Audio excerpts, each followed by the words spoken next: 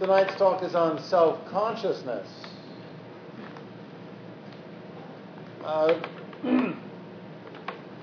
In life, we start out the process of regulating our behavior, gaining self-control. The first way we do it is by the connection that a child or an infant makes with the mother visually. It's a largely exchange of glances, recognition of and movement gestures. It's not based on language because for the first 2.5 years, largely the regulation and the connection and attachment that's established between an infant and its parents happens largely outside of language. There comes a time, though, around 2.5 years, where the infant begins to use more and more words, more and more language, and the parent, the caretaker, starts to regulate the child's behavior largely through instructions. In essence, don't run in the hall, don't eat the cookies yet, don't run into the middle of the street, etc. Another process that comes into play is also mimicry. As we grow older, we develop the ability to observe other people, mimic their behaviors, and copy them. And that's another important tool that we use to develop behaviors. But probably for human beings, the most dominant form of self-regulation we use is the constant stream of language playing out in our minds, narrating our lives. And when that stream of words about ourselves becomes largely engaged in worrying about how others will perceive us, how we compare with others, speculation about what's going to happen to me in the future, the Buddha called that papancha, and it means proliferation, but we call it now self-consciousness. I'd like to draw a distinction between being self-conscious and being self-aware. Self-conscious, for this discussion, means the capability of the human mind to be concerned about what other people think about us, how we compare with everyone else in the world, whether we're good at what we do, how we stand up. So it's, in essence, a very socially concerned kind of consciousness. Self-awareness is simply awareness of, at any given moment, how the breath is, how the body is, if our minds are jumpy or not. And so self-awareness doesn't really concern itself with how other people perceive us. It's simply an awareness of what's going on internally. And for the practices of Buddhist spiritual practice, or most spiritual practice, there's nothing wrong with self-awareness, being aware how your body is, how your breath is, whether your mind's jumpy or not, what kind of thoughts you have. That kind of awareness is very suitable. But most of us tend to be far more attracted to self-consciousness. It's a tool that we rely on to keep ourselves within bounds, to try to act in a way that will get love and approval and acceptance. It's the Buddha called it papancha because papancha means times 10. And the observation was that you don't just think a self-conscious thought once. It immediately turns into 10 or 20 or 30 kind of constant bombardment. It's a proliferating kind of thought. Now, the advantages of self-consciousness is simply that it's a fast way to learn a lot of rules. But in most of our lives, our habits, our routines, our emotions, and our ability to mimic others would suffice in surviving. but we tend to fixate more on making sense of our lives, giving ourselves direction, trying to control our troublesome habits and behaviors. We tend to exclusively rely on self-consciousness, telling ourselves, "Ooh, why did I do this? What's the matter with me? Why aren't I doing better? Why does everybody else seem to be ahead of me? Or these specific people that I'm using?" There was a fascinating study at Cornell by a psychologist named Gilovich and a bunch of other psychologists, and they determined that using some really clever studies, they determined that self-consciousness creates what's called the spotlight effect. The spotlight effect is really, really important to know. If you don't learn anything else but this tonight, this is worth keeping in mind. What they did in this study is they gave Cornell students a T-shirt that the students found humiliating to wear. It was a T-shirt with Barry Manilow on the front, which, I wouldn't give a shit. But then that's the nice thing about growing older. You don't give a shit. You just wear it, whatever the fuck. I don't care. I'd wear a Celine Dion T-shirt. I could care the fuck. But for the Cornell students, this was traumatic stuff. One of the other things they had them do was either trip or make a loud sound as they entered the classroom. And so the study, after the class, what they would do is they would ask the student how many people they were convinced noticed them wearing the T-shirt, and B, whether their views of the people who were observing them wearing the T-shirt, whether the views were positive or negative. In other words, the two questions they asked were, how many people do you think observed you, and were those observations negative or positive? Well, guess what? And then they asked they did a survey with the rest of the people in the class trying to figure out how many of them actually noticed the person wearing the T-shirt. Well, guess what? It turns out that people routinely, at the very least, guessed twice as many people noticed them than actually did, and always assumed that the verdicts were negative, when in fact the verdicts were almost split in terms of positive, negative, couldn't give a fuck. So every study determines that in our minds we are twice as important, twice as visible, and twice as likely to be negatively evaluated by other people. That is the spotlight we live in. In other words, we all feel we're on a stage, and we all feel that we've got a spotlight on us. The more we're self-conscious, the more we're in our thoughts about ourselves, the more we feel that there's a spotlight on us, and that spotlight makes us twice as visible than we actually are, and it makes us look much worse than we actually appear. So this is really, really important to understand, because this spotlight effect, it has some serious repercussions. When we're very young, we have available to us what's known as self-soothing strategies. These are the things that help you quiet and calm yourself when you're agitated. Self-soothing strategies can be anything from singing to playing an instrument to dancing to being creative, drawing. But guess what happens when we become more and more self-conscious in our lives? We abandon the very tools that help us calm and quiet the mind.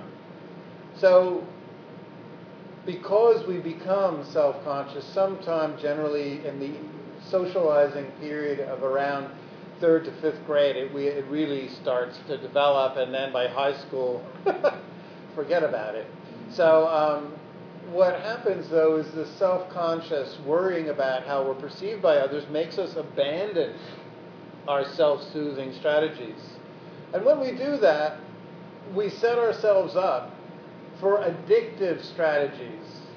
The addictive strategies are the ones that help calm or help numb the mind in the place of self-soothing strategies. Normally, a good idea when we're worried or downbeat or frightened or financially scared or whatever we're going through, a self-soothing strategy, going to a place where the sensations are relaxing, like by a water, having a cup of tea, taking a bath, those kinds of things, finding a friend, those kind of self-soothing strategies are good. But instead, when we deprive ourselves of those techniques because we're concerned how we'll appear to others when we sing, dance, be creative, draw, play an instrument, instead, what we're more likely to do to quiet the mind is consume drugs or alcohol or shop or turn on a television or consume food or go on Facebook in search of cheap likes. And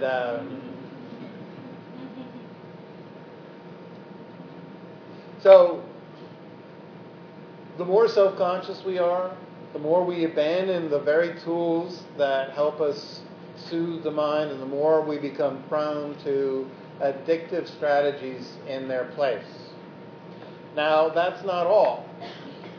Studies show that the more self-conscious we are, the more we are caught up in self-cognition, the more likely we are to have cognitive dissonance. And basically that boils down to a couple of different tendencies. One, to perceive ourselves as more alone in the world in our experience than we actually are. The more self-conscious we are, the more we tend to believe that the events of our lives are unique, that our emotions are unique, that our feelings are unique, that what we're going through other people can't understand. And the more unique we feel, the less likely we are to reach out, connect, share, make deep connections with others that help us relieve our sadness, loneliness, fears, frustrations. So that's one form of cognitive dissonance. We wind up feeling much more alone than we actually are. Another is black and white thinking. Black and white thinking is basically the observation that when we do something, we are either an idiot or a genius. Nothing in between. We draw something, we overcome that doubt, that self-consciousness, we actually draw something, and rather than just feel a sense of completion, we immediately pronounce it a piece of shit or the greatest work of art ever. It's the result of the isolating and the spotlight effect that is very separating of self-consciousness. So I could go on, but I think you know by now, you're adults, you know by now that you probably have found yourself at different points in your life, situations in your life. Generally, the situations where we feel the most vulnerable is where we're most likely to be self-conscious. In a new environment, a new job, a social situation where we don't know a lot of people, any situation where the fear mechanism, the amygdala starts firing, we're more likely to be self-conscious because self-conscious is associated with survival. We tend to believe that it helps us survive. We tend to rely on it because we believe the more self-conscious we are, the less likely we are to act in a socially awkward way that will get ourselves, in essence, shunned or shamed or rejected by others. So we tend to rely upon it. Then one of the strategies people use to get over their self-consciousness is, and the Buddha directly addressed this in a sutta called the water snake. He said people who are frustrated with the aloneness and isolation of their stories that they've created tend to then try to run in the exact opposite direction, where they create this idea of a universal cosmic self, a kind of life force that's in everything, a kind of thing that makes everybody the same and flattens us out and makes us all, cut from the same mold. And basically, it's a desire to escape the results of self-consciousness. The problem is, as nice an idea as universal, there being this idea of this transcendent self that is completely unites us all, the Buddha says it doesn't really exist. And it creates another form of suffering. Because the more we believe that we're all the same, we tend to, stop seeing how we can change our behavior to have less stress and suffering in our lives. The less focused we are on our actions and behaviors, the less also we're likely to have a good balance in our life between taking care of ourselves and being compassionate with others. People who feel this desire to escape any self-awareness, any sense of having an identity, and trying to instead believe that there's a sort of a cosmic underpinning universal identity, tend to find themselves caught up in the suffering of everyone around them and don't take care of themselves, don't have balance in their lives. It's a long sutta, and the Buddha discusses all the drawbacks. But the question might be, okay, what is the solution? What is the way we can deal with self-consciousness in a strategic way? And luckily, there are a number of really wonderful Buddhist techniques available. The one that's the most prominent is the Buddha talked about creating what I'll call, for lack of, there's not an exact translation of it, but a strategic identity for ourselves, rather than allowing the mind's negativity bias. And when we're self-conscious, we tend to collect all of the negative experiences in our life. That's the nature of the mind. It looks for the negative at a ratio of about 5-1. This is the amygdala is set up that way to remember negative, threatening, bad experiences over positive experiences. So when you create the story of your life and narrate your life in your mind, you are far more likely to remember all the abandonments, the times you've done something that resulted in a sense of embarrassment, the things you've done where you felt ashamed of, or the times you felt rejected. That's just the way the mind works, because those kind of thoughts tend to make us feel safer, believe it or not. The more we're aware of all the threats around us and the threatening experiences, the brain tends to feel it has a greater chance of surviving. Obviously, if we were optimistic and lived in optimistic minds, the brain would feel less secure. It tends to feel more protected the more negative the memories it recalls. So if you just allow your natural tendency to tell the story of who you are, your capabilities, you will fall victim to the spotlight effect, and you will also fall victim to negativity bias. We like to think that there are narcissists out there that this doesn't apply to, but actually narcissists are performers, and they tell stories about how great they are to others, but deep down they too fall victim to the exact same spotlight and negativity biases as everybody else does. So the Buddha talked about instead purposely creating a story about ourselves that is goal-seeking, not something that's a complete fantasy. And it's not a story that's based on materialistic achievement. So if you're thinking about, becoming a rock star or movie star or, something like that, and your mind might be a good solution to this process, that's not really what the Buddha's talking about. Instead, he talks, I'll actually read you an actual quote, because sometimes that's helpful. The Buddha says, yourself that you create provides a foundation. It provides you with a goal that nothing else can. We should establish ourselves in that which is proper, protecting ourselves by acting harmlessly to ourselves and others. Harmful people injure themselves like vines injure the trees that they're wrapped around.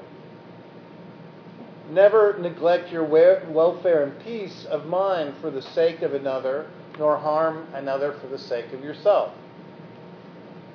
In other words, what the Buddha is calling for is creating a kind of identity that is goal-seeking, that sets a really positive view of what we can accomplish in our lives in relationship with other people and in our own lives in terms of happiness and peace of mind. It's funny because a lot of us love movies made by Hollywood where, and in those Hollywood films, the ending is always positive. We love movies based on a real story where, the hero overcomes, untold, obstacles and triumphs against all odds. Erin Brockovich, who doesn't like that movie? Or, a film where the person handicapped running in the race comes from last place and against all odds triumphs. We love that story. And yet, in our own lives, we repeat in our minds stories, I can't do that. I went to yoga once. Forget about it. My hip, I couldn't move for an hour afterwards. That's right. You think in the same...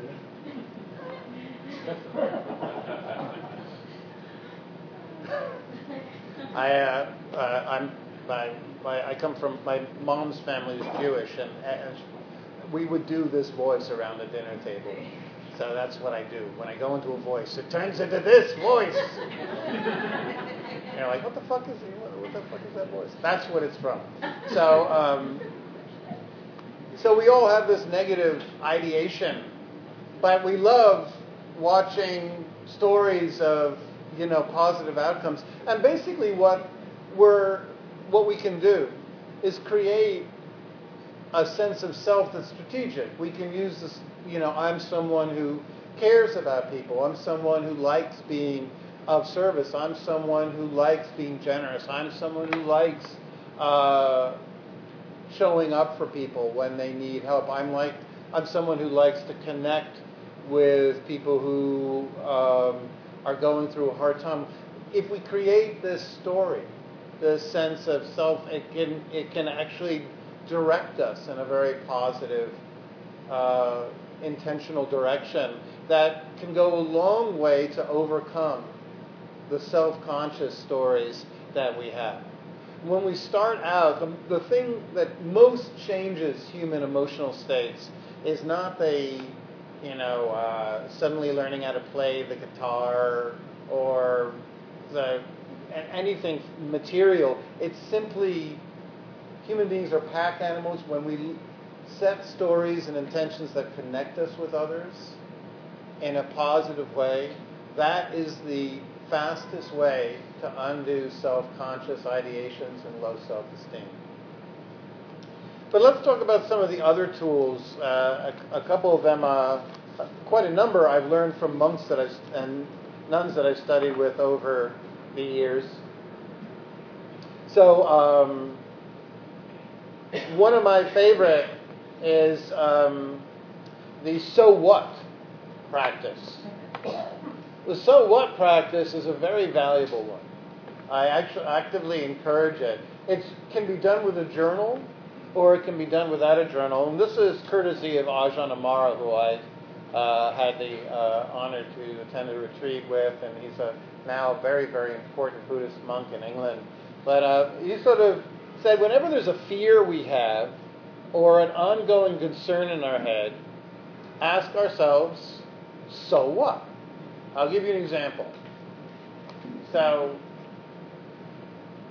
we might be at a dance, God forbid, but we're at a dance. I actually like to dance. I'm not self-conscious about dancing. I love to dance. But suppose we're at a dance and we don't like the dance. And so there's a thought, maybe I should dance. But then there's another thought that goes, I'll look foolish. And then the question is, so what? So we say, well, if I look foolish, people will look at me, they won't like me, they'll think, who is this character? So what? Well, if people look at me and they think I look foolish and they won't want to be around me, they won't want to talk to me, they'll abandon me. So what? Well, then I won't have any friends, I'll wind up all alone. You do 3 so whats and see where the self-conscious mind takes you. It just took me from being frightened of or concerned about dancing to feeling I'll wind up alone in the world with no friends, simply because I was about to dance. That's the beauty of so what. You just do 3 so whats. I'll give you another example. I was at this job. This is a true story. I was at this job. I was early on in recovery, alcoholic drug addict 20 years ago. I got my first job in sobriety, really worried, didn't ever ask for a vacation because I was convinced if I would ask for a vacation that they would notice how little I worked and would fire me. So I actually did this practice because it was fresh then, and I wrote down, okay, so what? I'm like, well, if I lose my job, I'll never get another job. Okay, so what? Well, I'll wind up on the street, homeless, because I won't be able to pay the rent. So what? I'll be killed. Okay, so in 3 so whats, asking for a vacation was a life-threatening endeavor. My life was on the line. I was fucked. So when we really investigate what's beneath, we pull the rug out again and again from this self-consciousness, and we ask it, and we really don't judge it, just let it tell us where we're going. Eventually, you'll see that beneath all of our self-consciousness is actually a 6-year-old terrified that everybody else is going to judge us and that we're not going to be okay. And beneath all of our self-consciousness is that 6-year-old who really doesn't believe that we're going to be able to survive if we take any risks, if we self-express, if we reach out, if we try to break through any of our fears. That 6-year-old in us really feels it's going to be just like it was when we were in 2nd grade and the other kids laughed at us because of something we wore and we felt like it was the end of the world. We've brought that, that inner 6-year-old with us into adult life. And the only reason we don't know it is because that now has the ability to speak to us through very convincing, first line justifications of our fears. But you keep on investigating what's beneath it, and we find. Now, the nice thing about this technique, by the way, is that if there really is something worth avoiding, you ask 3 so whats, it's still going to be worth avoiding. I see videos of people bungee jumping. What the fuck? I mean, they're jumping off of a ledge with a rubber band attached to their ankles. Maybe you've done it, you want to do it, that's great. I want to have nothing to do with it. I look at this bungee jump, this person diving off, I'm like, I don't want to do that. You could get seriously injured. So what? Well, you could get fucking seriously injured. You get paralyzed. From the head, from down there. I would be like in a wheelchair for the rest of my life. So what? That's pretty fucking bad.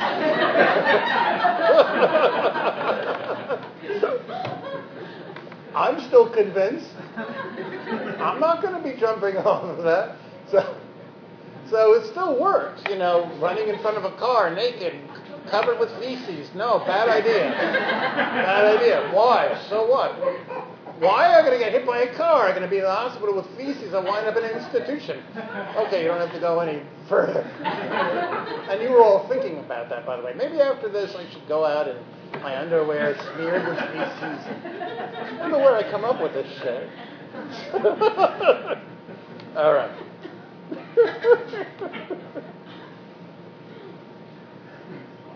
See, you went to Dharma Bunks tonight. You say, the guy is insane. I'm not going to do this again. I don't know what the hell. All right. So, here's a wonderful one. Tara Brach talks about. I love this one. Enact the physicality of confidence. What this means, basically, is they did this wonderful study where they found students that were perennially shy, would never talk in classes, would just sort of hide and wouldn't ever raise their hands. And they also isolated a group of students that were very confident in sharing, would raise their hands, talk in class, and had no problem with participating. And they made these two simple adjustments. They told the students that were shy to sit at the front of their seat, sit forward, their shoulders up, and then to fit with their face to mirror the expressions empathetically of the teacher. So be involved, rather than sit back passively, to literally be involved. If the teacher was showing excitement, get excited, etc. So, and then they had the students that were naturally or had a tendency to be confident, could talk and could participate. They told them they had to sit back in their chair and never have a facial expression, just to have a very neutral face. Guess what? Within the course of 2 weeks, the behaviors of those two groups switched entirely. The students who were the ones that would not participate simply by changing their body language and becoming facially mirroring of the teacher would become engaged in the class. And the students that were told to sit back and become impassive would stop sharing. It turns out that our body creates, as neuroscientists says, our bodies are like the elephants, and consciousness is somewhat like a monkey riding on top of the elephant, thinking it's making all the decisions, but actually the elephant is determining in which direction it moves. And just like that, the body determines so much of the behavior that follows. So simply developing awareness of how we sit, how we hold ourselves, how much we are physically engaged in interactions, rather than pulling back, literally moving into interactions and learning how to mirror, which means empathizing with the emotions of somebody who's speaking. Just that has an extremely powerful effect. Ajahn Brahm, a wonderful Buddhist monk, talks about subverting Sakkaya Ditthi, which is another word for self-consciousness, and his technique is simply every day do something that you normally wouldn't. Literally get into a habit of breaking routines. Walk a different way to work. If there's that area in your closet of the clothes that your friends talked you into buying and you're like, what the fuck were they on? What the fuck? How did I wind up with this shit? I'm never going to wear that. Wear it. Wear it. No matter how extreme or weird it is, get into the habit of doing something that pushes us out of the stories that we've constructed about ourselves. The more fluid we create the experience of our lives, the less easy it will be to fall into and believe the self-conscious limitations that we construct for ourselves. So I hope that there was something of value. In short, remember that the story you've created of yourself is malleable. You can actually write it. You don't have to let your natural tendency to just collect the negative experiences. Ask, so what? physically engage the body, and break out of those routines as much as you can. I thank you for listening. And for those of you who want to leave right now, you can, and we'll have time for questions. If you do leave, if you can, contribute so that we can pay the rent. That's really helpful, as it's always a challenge.